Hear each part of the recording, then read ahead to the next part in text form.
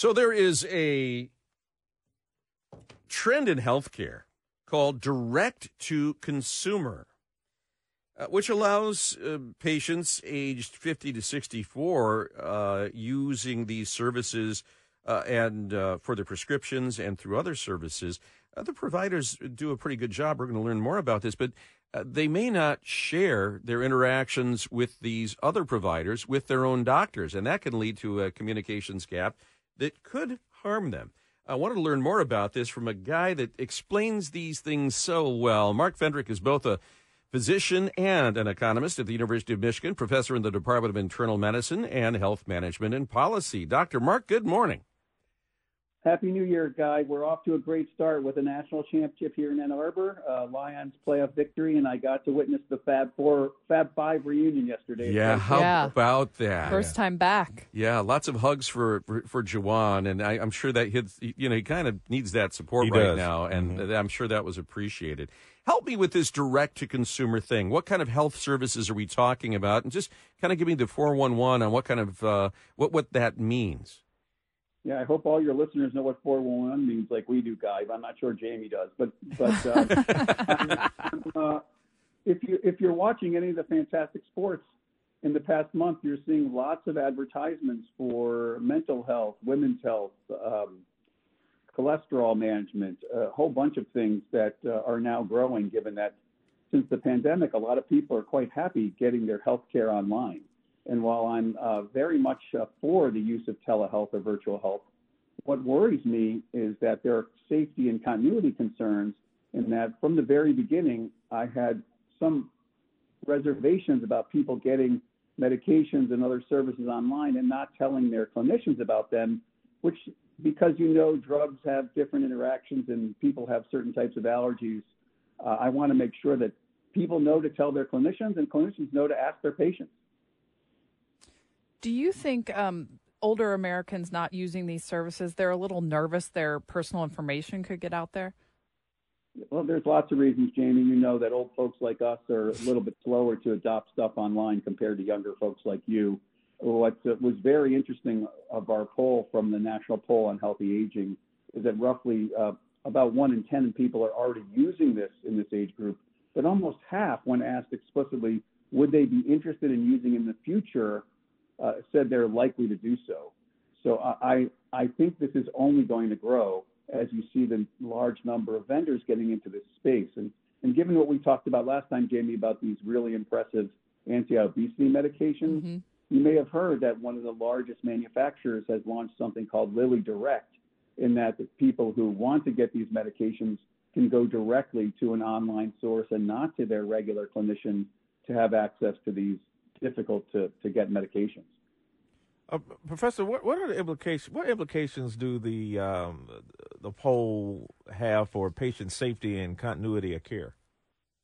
Yeah, Lloyd, this is exactly why I'm so glad you folks invited me back on.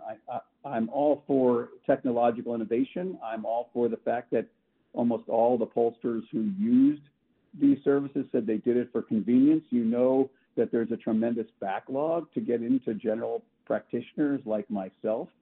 So the key issue is not that people should not be using these services, in my opinion. What they should be doing is making sure that if they're getting a prescription from one of these online services, that they write in their note when they see their clinician next to them and say, by the way, I just got a prescription to manage my blank from an online provider. Because I do have worries, Lloyd, that there, as you know, that when you take one drug alone, it's fine, but sometimes drugs don't mix well, and they have concerns over their interactions.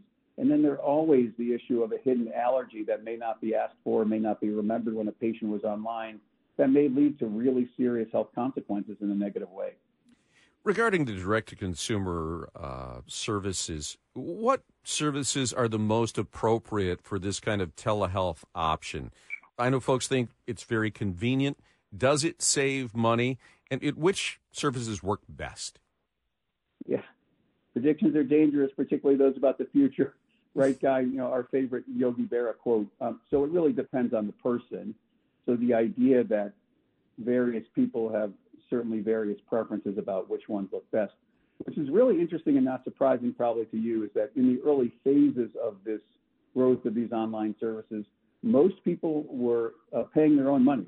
In other words, they were not using their insurance to get these things covered. So in terms of actual savings or dissatisfaction with their own providers, that was not really a clear motivator.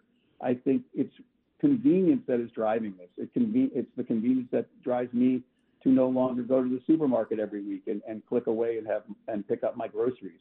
So we have to hopefully combine the real positive benefit guy of the convenience to patients, particularly those who are increasingly frustrated about their inability to get in to see their clinician, or some people in Michigan can't even find a primary care provider. But when they do find their provider, the key message here is if you're using an online source, like I've said for years, if you're taking vitamins or other supplements, these things have important health ramifications, and it's really important for you and your clinician to be on the same page. Professor, it's one thing when you talk about using direct-to-consumer services for, general health, maybe skincare or weight management. But what about mental health? Yeah, this has probably been the greatest plus in terms of the virtual health movement. As we have a very important rise in people needing mental health services, and we have nowhere near the supply in Michigan and nationally to take up for that in terms of face-to-face or people having in-office visits. So I am very much for the growth of the mental health services online, and I think that they are going to continue to rise. But as we showed that of the people who used the services, 60% got a prescription, Lloyd. So, while these antidepressants and anti-anxiety medications are so valuable in terms of health, they do interact with other medications, and they are important in terms of knowing if you're seeing a behavioral therapist or getting some non-medication therapy for your mental health problems or something else. Yeah. So I have to say, I love that you call me a professor because I feel like the guy on Gilligan's Island. Well, then get on your bike and give us some more power, will you? Right. Dr. Fendrick, it's always a pleasure to connect. And I guess the main takeaway is if you use direct to consumer, by all means, share that information with your primary care physician if you have one. Thanks for your time, Doctor. Great. Thanks, Guy. You saying that message is so compelling and important. I appreciate the three of you having me on. All right. And we appreciate you. Have a great week.